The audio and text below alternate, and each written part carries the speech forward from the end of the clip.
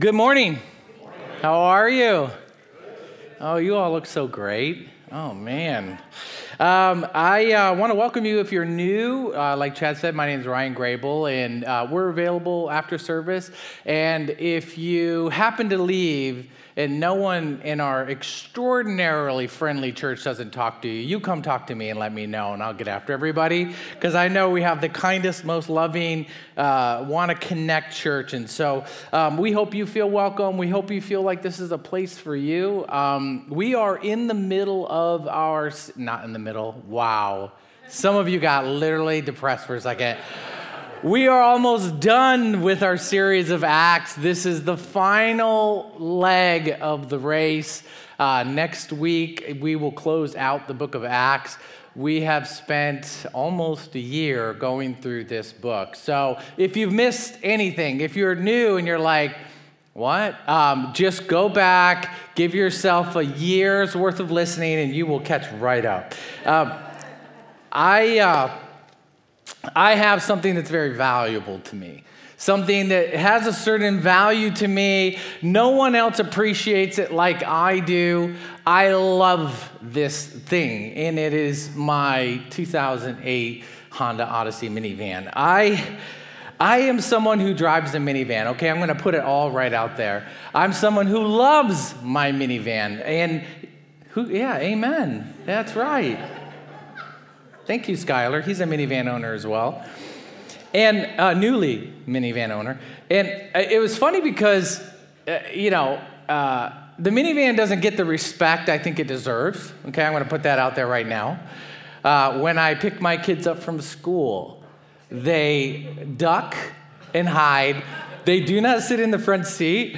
I treat my minivan like a pickup truck. There's no seats in the back of my minivan. It is flat. It's a flatbed truck with a roof on the top. It's basically got a cab on the top. So they get in and they lie on the floor and they're like, drive, drive, drive. And I'm like, what is wrong? You should be proud of this minivan. And I get a lot of shame from the kids.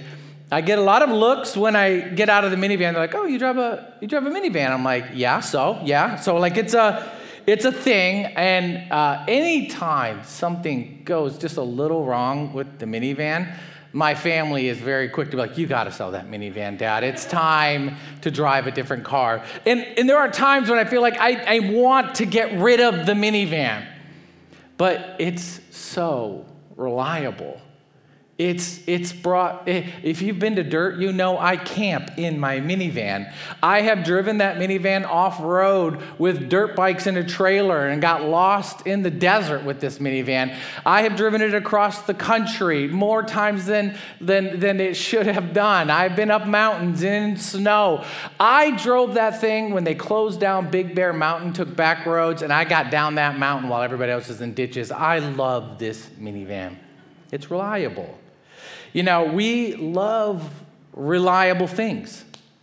You know what I'm saying? And you don't know how much you love it until you realize when something becomes unreliable. I think about cars. You probably have a car. You just are like, man, it just keeps going. Or I have a motorcycle that just keeps going. Or service that's provided to you that all of a sudden, if it changes, you realize how important the reliability was. Food quality. I was just talking to someone that they had a hard time with me hating on In-N-Out the other day. But the thing about In-N-Out, though, is the quality is always the same, right? It doesn't change. Those fries will always be noodle fries every time. Sorry, you had it coming. Every time you get them. But when something is reliable, you know what to expect. You can count on it. Your cell phone. The moment your cell phone becomes unreliable, you probably have an emotional breakdown, do you not? Right? It is something that even with people, maybe even people especially, we need reliability. We need to be able to rely on people. And I think this, when I was, a while back, I was looking at these, what it takes to actually have a successful team. Or what it takes to have a work environment that is thriving. And they say that there's 3 R's that really create the best work environment and the best teams. And the first one is reliability. Second is to produce. Well, produce isn't it? The 3 R's. Results. Wow. 2 R's and a P, okay? Like, produce results. And then the last R is relationships, and these will create an incredible team. I look at the body of Christ similarly. Like, how reliable are we? How reliable are we to what God calls us to do? Like my car, I love it. I'll go to it because it is reliable. I have a question for you should think about, maybe even write down. How reliable are we in trusting and obeying and following the Holy Spirit's guidance? How reliable are we in that? Let's pray on that, and then we'll get into the message. God, we ask that today as we go through Acts chapter 27 and part of 28, that you just reveal to us what is being prompted through this word. And God, that I ask that when we walk out today, we will have maybe a deeper thought about what it means to be relied upon. And can we be God's person for his use? And God, I just ask that every one of us here, God, that just deeply, goes over that question and really takes it seriously. Because, God, that we live in a world that needs to know you. We live in a world that needs to hear the gospel, and we live in a world that needs reliable believers to be in it. And we thank you. In Jesus' name, amen. I titled this message, Open, and I think it's the perfect way to just think about it in one word, is, am I open to what God is going to do? The main thought that we should be thinking about on top of that is being open to the Spirit's leading. How is the Holy Spirit leading you? And what is he leading you to? And how do we respond to what he is doing? I've heard people say this, like, no. I pray for the lost. I pray for the lost all the time. And that is good, because it's continually placing these people on your heart. But I also say, that's great, but are you willing to pay for the lost? There's a big difference in praying for the lost and paying for the lost. And meaning that you will pay, in some ways, a social consequence by reaching the lost. You might pay in time for reaching the lost, or investment in the lost. But it's great to pray for the lost, and we should, but are we willing to pay for the lost? My main thought here that I would love us to have in this area of being open is that when we trust in the Spirit, we become more trusted in our call. So if we're reliable, to become reliable, we have to trust and obey and follow the Spirit's leading, and God will give you more, right? Mark 16:10, one who is faithful in very little will be faithful with very much. I think in a lot of ways we always want the much, but we have to be faithful with the very little. In this story today, we see very clearly Paul is faithful with very little, but because he's also, he can be trusted with faithful with very much.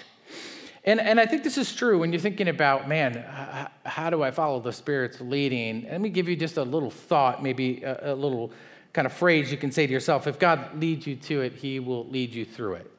I think we're very afraid of that, of like, okay, God, you're leading me to this person, and I'm not like Paul, or I'm not like some of these other believers I know. I don't have the words to say, or I don't know exactly how to communicate at the place and context of where they're at. But if you believe that he can lead you to it, you must believe he can lead you through that. Now, if you look back at Acts, look at Paul, and this is why he's one of the most fascinating people in the Bible outside of Christ, because his journey leads us through, if you've been through the whole series, you really can see it.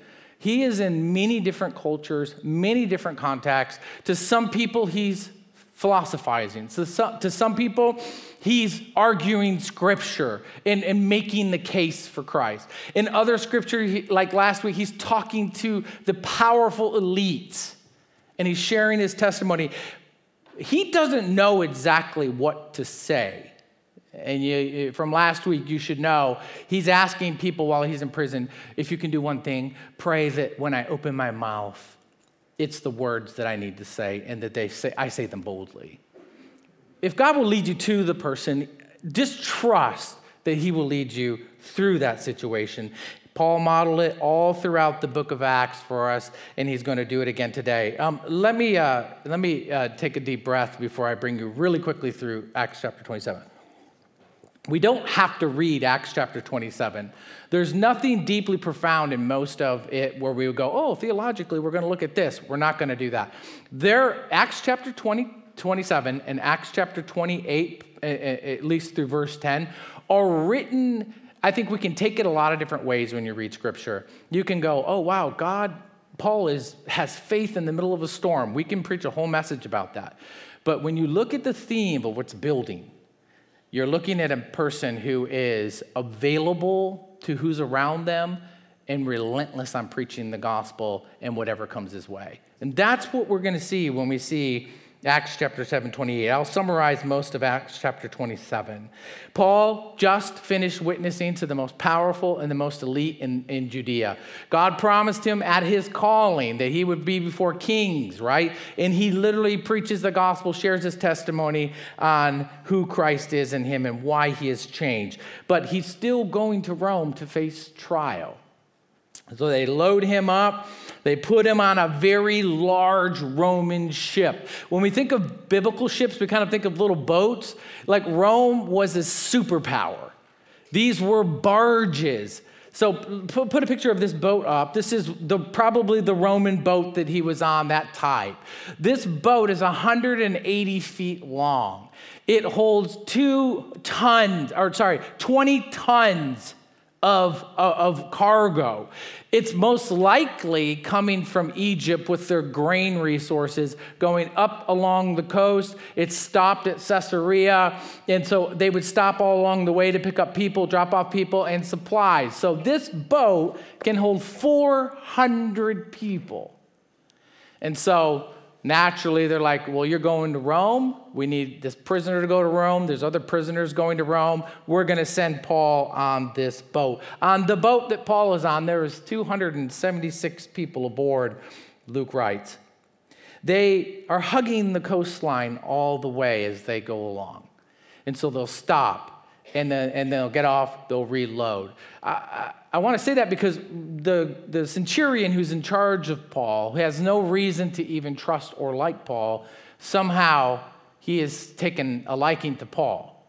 He sees something in Paul. Paul is modeling something that obviously gets his attention. He even lets Paul go off the boat at one of the stops to go visit with other believers in the area and then comes back on the boat. That unheard of would never, ever happen because he would take great risk if Paul actually ran away.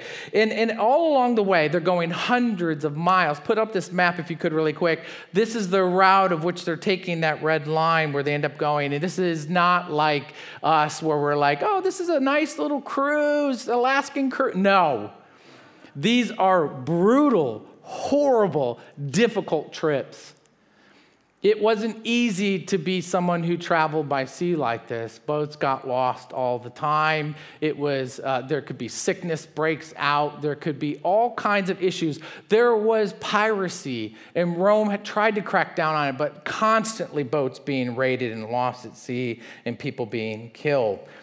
But what I love about this journey is we start to see, Luke lets us see at a very close, intimate view of what it looks like to be transported like this in the ancient world. Actually, this section of Acts is actually historically renowned because they don't have ancient writings that are this detailed on actually what ancient ship travel was like. And so this is actually even studied by non-theologians, right? But Paul, at one point, because he's traveled so much, he knows the seas. He's been evangelizing everywhere. They're pushing it too close to winter. And this giant barge with probably all of its confidence and its need to get the grain to Rome. The owner of the boat and the pilot of the boat are saying, we got to keep going to Rome. And Paul's like, it's winter. Like, when it happens to be winter here, this is extraordinarily dangerous, and this is how ships are lost.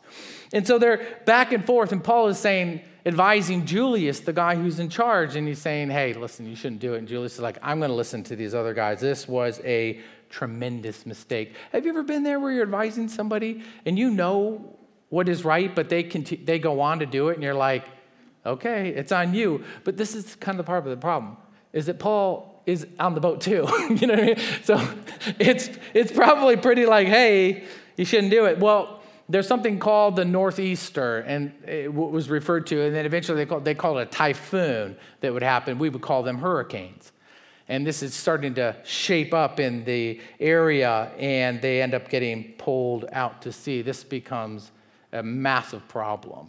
Most sailors at that time, getting caught in like a hurricane like that in a boat like this would say, we're going to die, right? So they're in this situation. Now remember back, Paul has had this promise that Jesus said, you're going to go to Rome. And I think as believers, one of the things that we can see here is that why does Paul still continue to have this resolve? He believes something. He holds that in the middle of a storm. You're not on a boat in the middle of a hurricane. But you are in hurricanes in your own life. We all have been in those.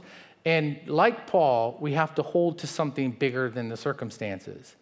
Paul has been told something, and he trusts his God who will deliver on that. He even, I think, writes in Philippians, God will not start something that he will not finish. We have to hold to those things like Paul. But something's interesting because they're paying attention, because Paul has this calm in the middle of the storm and everyone else is freaking out.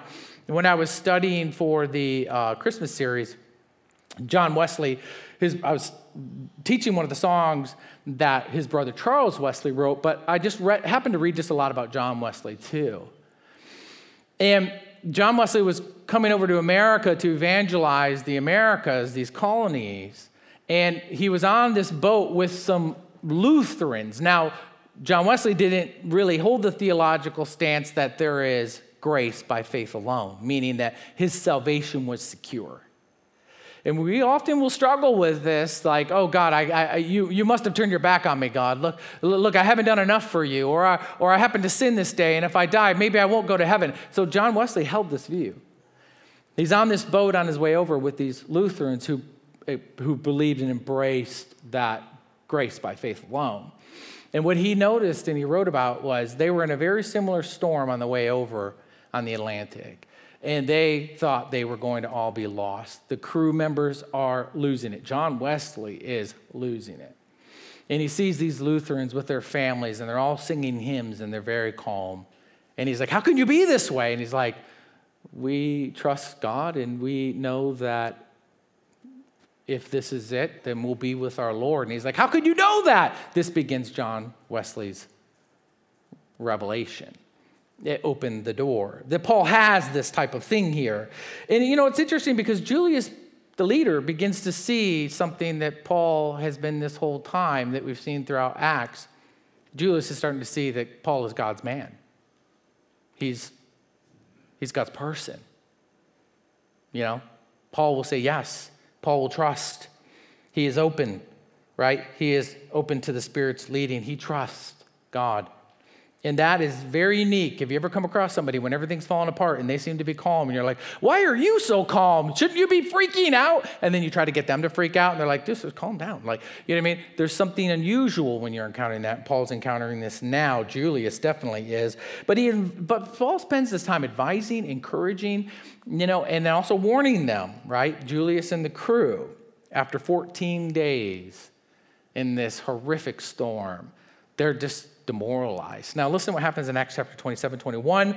Since they have been without food for a long time, Paul stood up and said to them, men, you should have been listening to me. Okay, so this is a little petty, okay? I mean, probably not. Paul's like, listen, I've been telling you. Don't necessarily be I told you so when people make the bad decision. But he says, you should have been listening to me the whole time and not set sail for Crete and incur this injury and loss, meaning that you've made some bad decisions, right? Here's where we're at now. right? But listen to what verse 22 says.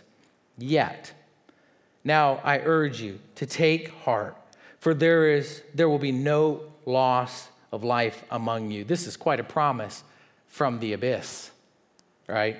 Paul is confident, but only of the ship. Now, that's not super encouraging. Like, hey, you're all going to live, but this ship, she's gone, right?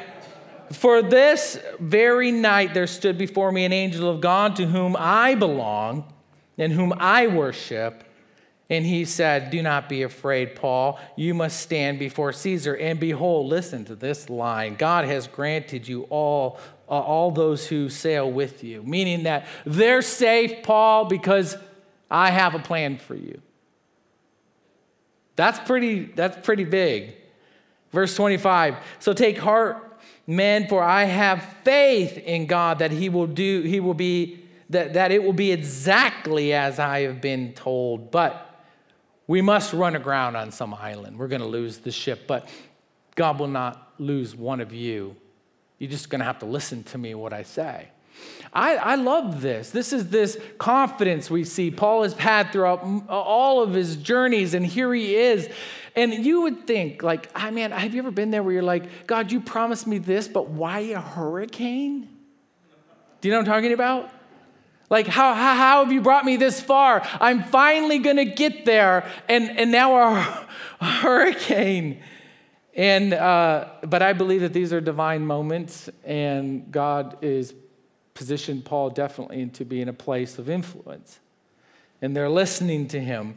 Some of these other sailors tried to bail, and they tried to cut the lifeboats free. This is a very Titanic moment. They're trying to get in the lifeboats to bail on everybody. And Paul's like, do not let them leave in the lifeboats. Cut the lifeboats free. And you know what's interesting? They do it. They have recognized Paul is someone of faith. And when things are falling apart all around you, and people see that there's someone of faith who will stand for them and stands for something, they will look to that person. And they're looking to Paul. And Julius does it. Paul leads them in their last meal. He says, let's eat up because we're going to need our strength, when the boat goes down. They crash. They see, and just as Paul said, they see an island in the distance, but the sailors don't recognize it because they're on a different part of the island. Normally, if they saw the port of Malta, they would have recognized it was a prominent trading port. But they didn't. They ended up somewhere in a desolate area of it, and it runs ground on a reef, and they're stuck there, and the boat is being broken apart by the waves. And then all of a sudden, they got to do something. In this moment, a Roman soldier knows that those who he is guarding, if they get away, the Roman soldier could be put to death.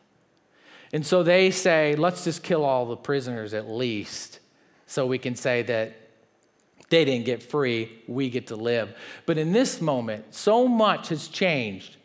Think about Julius from the time he captures Paul or takes Paul onto the boat as just a low-life prisoner to this point now where Julius vouches for Paul, and Julius puts his own life on the line and says, we're not going to kill the prisoners, because he wanted to spare Paul. That's how much Paul has influenced him in the middle of this by just being God's man. And then at the end of it, they all get out of the boat breaks apart. Julius, a great leader, says those who can swim, swim first, and those who can't swim, grab a piece of the boat and float in, and all 276 people make it to shore. Aren't they glad they were with Paul? I like this chapter for a lot of reasons. There's a lot of elements we can pull out of it, but I think there's a couple takeaways for me, and maybe I can share them with you. One is this, is terrible circumstances brought on by poor decisions made way for God's man to stand for them. That's what we can see. Terrible circumstances that we know, people who are our loved ones, who make horrible decisions. Do you know what I'm talking about? The loved ones that you're just like, I love you, right? Those ones. They make terrible decisions. They go against good advice. But when all is lost, it opens a doorway for a person of God who will stand in conviction to be influential in their life. This story isn't about Paul making it to Rome necessarily so much as the story is about Paul being able to be a witness to these people. It would be ridiculous to think otherwise, because that's all Acts is the work of the Spirit and the witness of the people. And here's another opportunity we get to see it, that God, this opportunity provided. Even though it was their bad decision, Paul didn't abandon them and say, you know what, I got this promise. And so if you all want to abandon in the lifeboats, if everybody wants to just go for themselves, I know I'm promised to go to Rome. Paul doesn't do that. He takes responsibility. And he says, no, you got to come with me. And so I think it's important to have that. And I think a question, it'll be on the screen here, is how do we show up in moments like this in people's lives? I'm not going to lie. It is a struggle when you have constantly trying to help somebody and they continually sabotage their life by making bad decisions. And in the moments, what do you want to do? Who do you want to be? Someone who just says, you know what? That's on you. Or we're going to be like Paul, where it's like, yeah, I told you so, yet I'm going to stand here with you, and you do not have to fear. These are the moments that open the doorways for the gospel to be shared in people's life. These are the moments that we get to show people a little closer glimpse into what faith looks like. And I wrote this down. We can't control people's bad choices. You're 100% right. But we can be like Paul when those decisions that they've made leave them hopeless. We can choose not to just look to ourselves. We can choose not to just write them off. Paul took responsibility. Many times, people wanted to go their own way, and Paul continued to encourage them to trust in what God has said. He didn't have to do that. He took responsibility for those people. The second takeaway, I think, from chapter 27 is those people around Paul were saved because of his promise from Jesus. Now, maybe this is a jump for me to do this scripturally, but let's go ahead and just take the scenario that God has perfectly positioned someone of faith in a boat of faithless people who are scared and lost. And Paul is someone who stands and trusts and has faith and has a message of truth that it can change their entire life, that can calm the storm within while it's happening outward. And I think this might be something we can maybe pour into our own life is, can we be like Paul? Or we may be positioned in people's lives where we can stand like Paul. You know what I mean? I want you to think about this question. Do we see ourselves like Paul on the boat with the lost and the hopeless and the hurting around us? Do we have the kind of confidence? It's like, stay, you're my people. I'm going to look out for you. I'm responsible for you. I know God saves them, but God's brought you into their life. He's brought you into their boat. And are we positioned? Do we see ourselves like Paul, taking that responsibility like that? I love those two thoughts about that, because then we see that, man, like, who are we in these situations? Do we abandon people, or do we take responsibility for people? And do we see ourselves like Paul, that God has put these people in your boat? And if we could take the next leap forward, it would be they're safe, and the hope is that they will be safe or saved because they're in your boat. These are the people who are close to you in your life. They're in your boat. Can we see that, hey, listen, my responsibility is to walk in faith and bring these people to salvation, or at least lead them there. Okay, we'll wrap up with Acts 28, 1 through 11, and a few more takeaways here. I love Acts 28. It's what it does, I think is great, is because we had the intellectual elite sermon over here, right? We had the king, and we had the influential and the powerful. And then we've got Caesar over here, who's the most powerful, the most influential, right?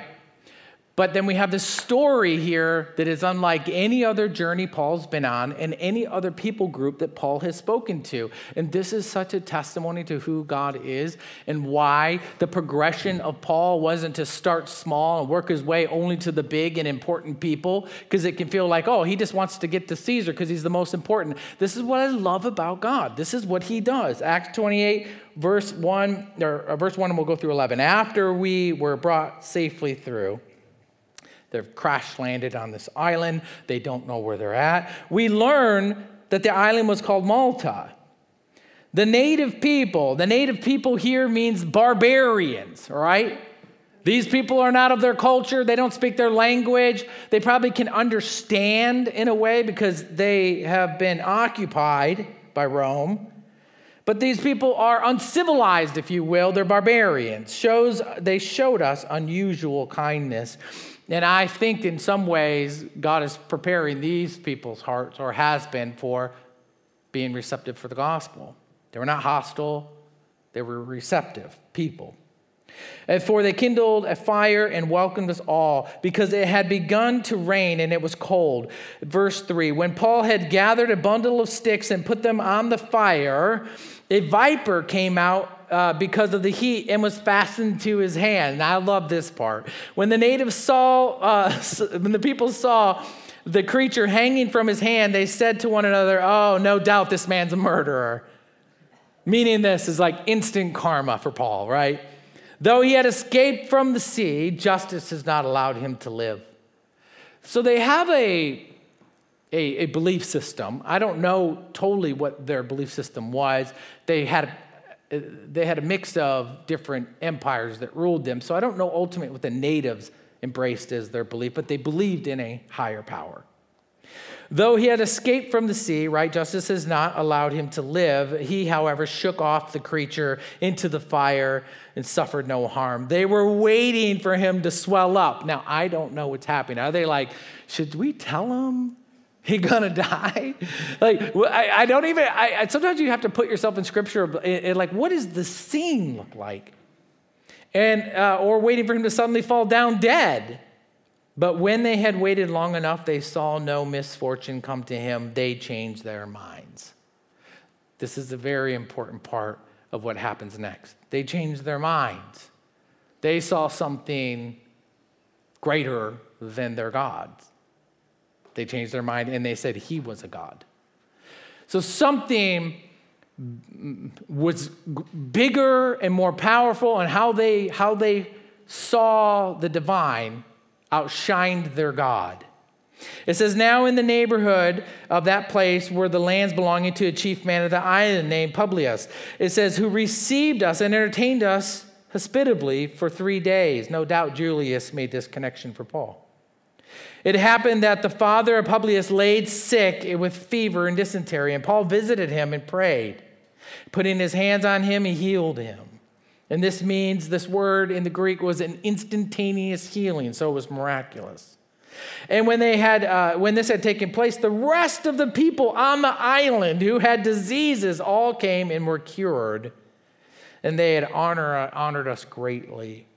And when we were about to sail, they put aboard everything that we needed. And verse 11 says that they had been there for 3 months. Paul is there, and he's ministering to these people, and he's praying for the sick, and he's preaching the gospel, no doubt, because I don't even think Luke has to even say it. This is what Paul does. This is why Paul is operating miraculously in this way through the Spirit to preach the gospel to a people who have no theological context, who don't argue about the Torah, and who have no idea who Jesus is. So he shows up in this miraculous way through the Spirit. Here's my takeaways as we get ready to wrap up. Takeaway number 1 is this: God speaks in languages and ways people understand. You know, think about when you came to faith. And God sent someone that spoke a language in a way that communicated to you that you understood. Is that not the truth? Think about how you have spoken using your story to witness to someone else. You're speaking in a language in a way that people understand. And when you're being led by the Spirit, I think God knows what to do and how to communicate to certain people. And that's why Paul said, I need you to pray that the Spirit moves through my actions or my words to communicate the gospel. Because when we read stuff like this, we're like a deadly snake and then healings and all, right? Some people can say those things, but man, this is Mark chapter 16, verse 15 through 20. This is a scripture that most scholars believe was either put in later. We don't know exactly, but these are essentially a combination of Jesus' words. So let me just put it that way. It says, go into the world and proclaim the gospel to the whole creation. Whoever believes and is baptized will be saved, but whoever does not believe will be condemned. These signs will accompany those who believe. In my name, they will cast out demons, right? Because this is authority. They will speak in new tongues, right? What we saw in the beginning of Acts. They will pick up serpents, here we go, with their deadly hands. Only instance in the Bible, it just happened. And they will drink deadly poison, and it will not hurt them. No instance in the Bible where that had happened. But this is what's being stated. They will lay hands on the sick and they will recover. Paul is operating in this way. It's really interesting because these are, I'm not going to drink deadly poison in front of you all and be like, well, let's just see if God's here, right? I won't handle deadly snakes, although there's some churches in the Appalachians that pastors would handle deadly snakes, and guess what? They didn't make it. It didn't work out for them. They're trying to show that they're trying to do this scripture as it is today. But listen to me.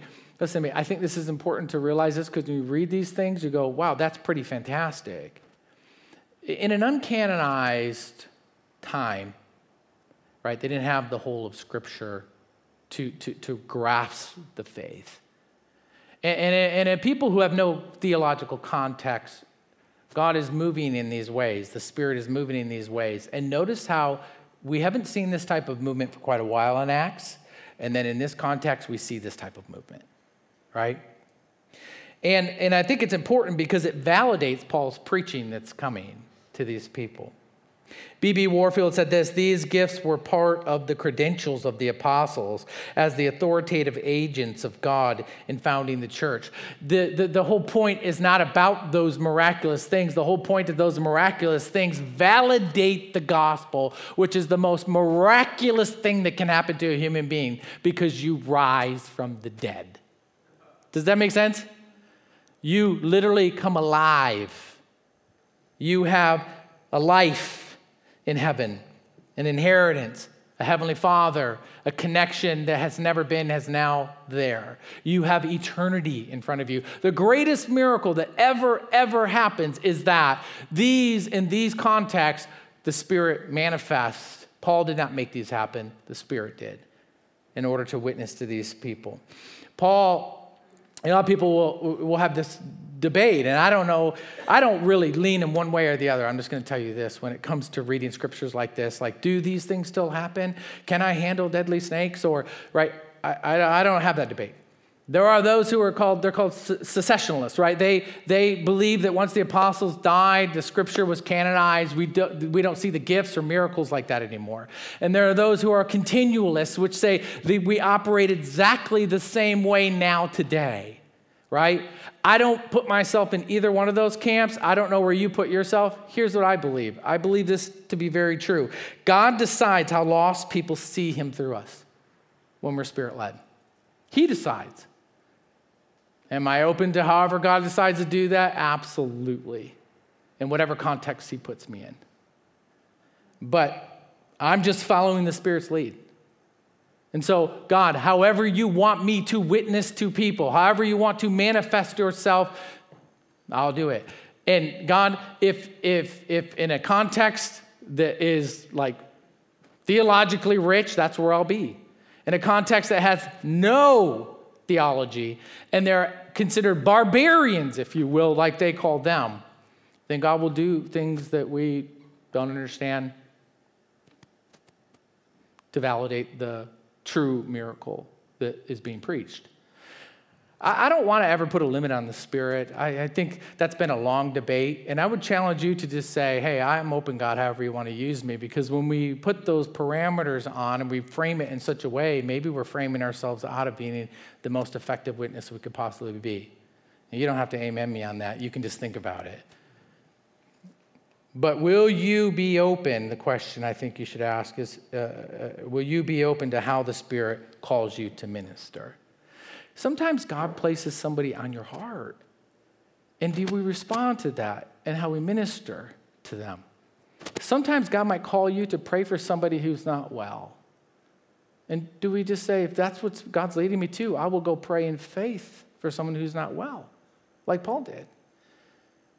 And maybe God's using those opportunities to validate that there is power behind the resurrection. I don't know, but I think that's one of the things when we read scripture like this, we can really contemplate. The last thing here, and we'll begin to close, is where theology doesn't have words. I'll just tell you this: serving opens doorways to hearts. When someone doesn't have a theological base, where there's no words you could communicate to them, serving opens hearts. This is what Paul did for 3 months. He served these people. It looks like they served him, but it's quite the opposite. Paul gave them what they truly needed. They gave Paul what he temporarily needed. But when you don't know what to say, service is always the best thing you can do. Matthew 26, Jesus gives his disciples the very last, almost like action they should do. And when you're going to give your last actions to someone, the last will, your wishes is that they would then wash each other's feet like he did and become the last so they can become the first. To serve one another. The Bible says that people will know the love you have for Christ by the love you show one another. And so if you are at a place where you don't know exactly what to do or exactly what to say, serving, how do I look to put them before me, will always communicate or open doorways to be able to share the gospel because people feel and hear that. The question would be on the screen, are you looking to serve or be served? This is what I love about Paul. Everywhere he went, he was looking to serve. He was looking to serve. He was looking to serve. He was not looking to be served. And I love that. I love it that this story happens right here, sandwiched in between two of these great, what we would say is, the most important people to evangelize. He's right here with the people who were theologically the most distant, philosophically the most distant, and some people would say uncivilized, and God places them right here. This is how God works. We're just here to be who we need to be in any context, in any situation, and this happens just before he goes to Caesar. I think this story definitely personifies, and Paul's story personifies somebody who is faithful with little will be faithful with much, right? He is God's man. And I want to just leave you with this last image here. This is on on the island of Malta. In Malta, from the moment Paul landed on that island, Malta took an unbelievable change in its direction and faith. If you read the history of Malta, they have been basically being conquered and ruled by every great dynasty before even Rome and crushed as a people. And their faith shows up, and it's interesting because with their faith in Christ, they are no longer crushed. Even though they're conquered and taken over, they're not crushed. Their faith continued on. Malta is one of the smallest countries in the world and has the largest population of believers in the world. They were not crushed. They received something from Paul that was greater than any empire, these people. And they erected that statue to Paul. As you sail in, you will see him welcoming them there.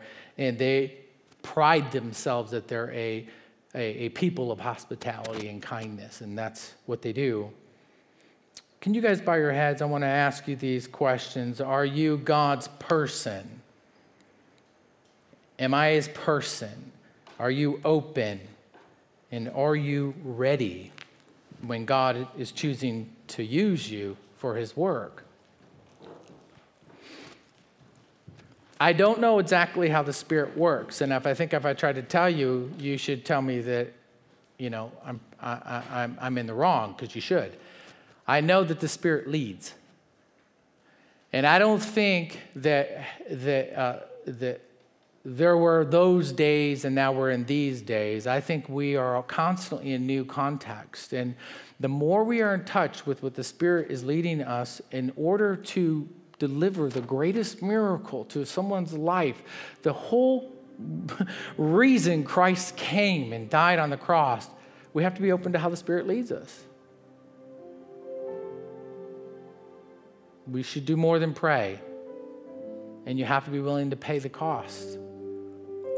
It might be awkward or it might be weird, but listen, Paul is a great example that he never, ever counted all the costs for it. He just was led by the Spirit, and he did what he was told to do. God is trying to reach this world, and he will reach this world, but he has enlisted us as believers to be on board. And so if anything, this chapter, in chapter 28, let it be an encouragement to you. Let it be an inspiration to you. Let it be a challenge to you. That there are multiple ways to reach people, but we must be in step with the Spirit, and we must be open to how he leads us. Or we'll just write it off and say, maybe someone else will get them, or I don't know enough, or I don't know, I don't read the Bible enough, or I'm not exactly sure about this, or how could couldn't somebody else, where Paul is just open. Let's be inspired by that example. God, we love you and we thank you, God, as we wind down this long journey of Acts. I ask, God, that you just, through this series, God, of moving us in a way that inspires us, that encourages us, that brings our faith and our trust in you to a much higher level. And God, that we know that there's a plan and a purpose for each one of us. We are not spectators, God. We are actively involved in what you are doing. We are not going to sit idly by as you are advancing your kingdom. We want to be a part of that advancement. And God, help us be what the scripture says, be in step with the Spirit, for where the Spirit is leading us. And that we follow in the footsteps of Jesus, and we go to the uncomfortable places, we go to the difficult people, and we stand to be God's person in the midst of that. Waiting and listening to what the Spirit leads us to do. Help us, God, to not put boundaries on you. You are the God of the universe. You created everything with a word. You rose Christ from the dead. You brought miracles in this world, God. God, there's nothing you can't do in the moment to reach the lost. So let us be open to that, God. We love you. We thank you. In Jesus' name, amen. Would you stand with me this last song?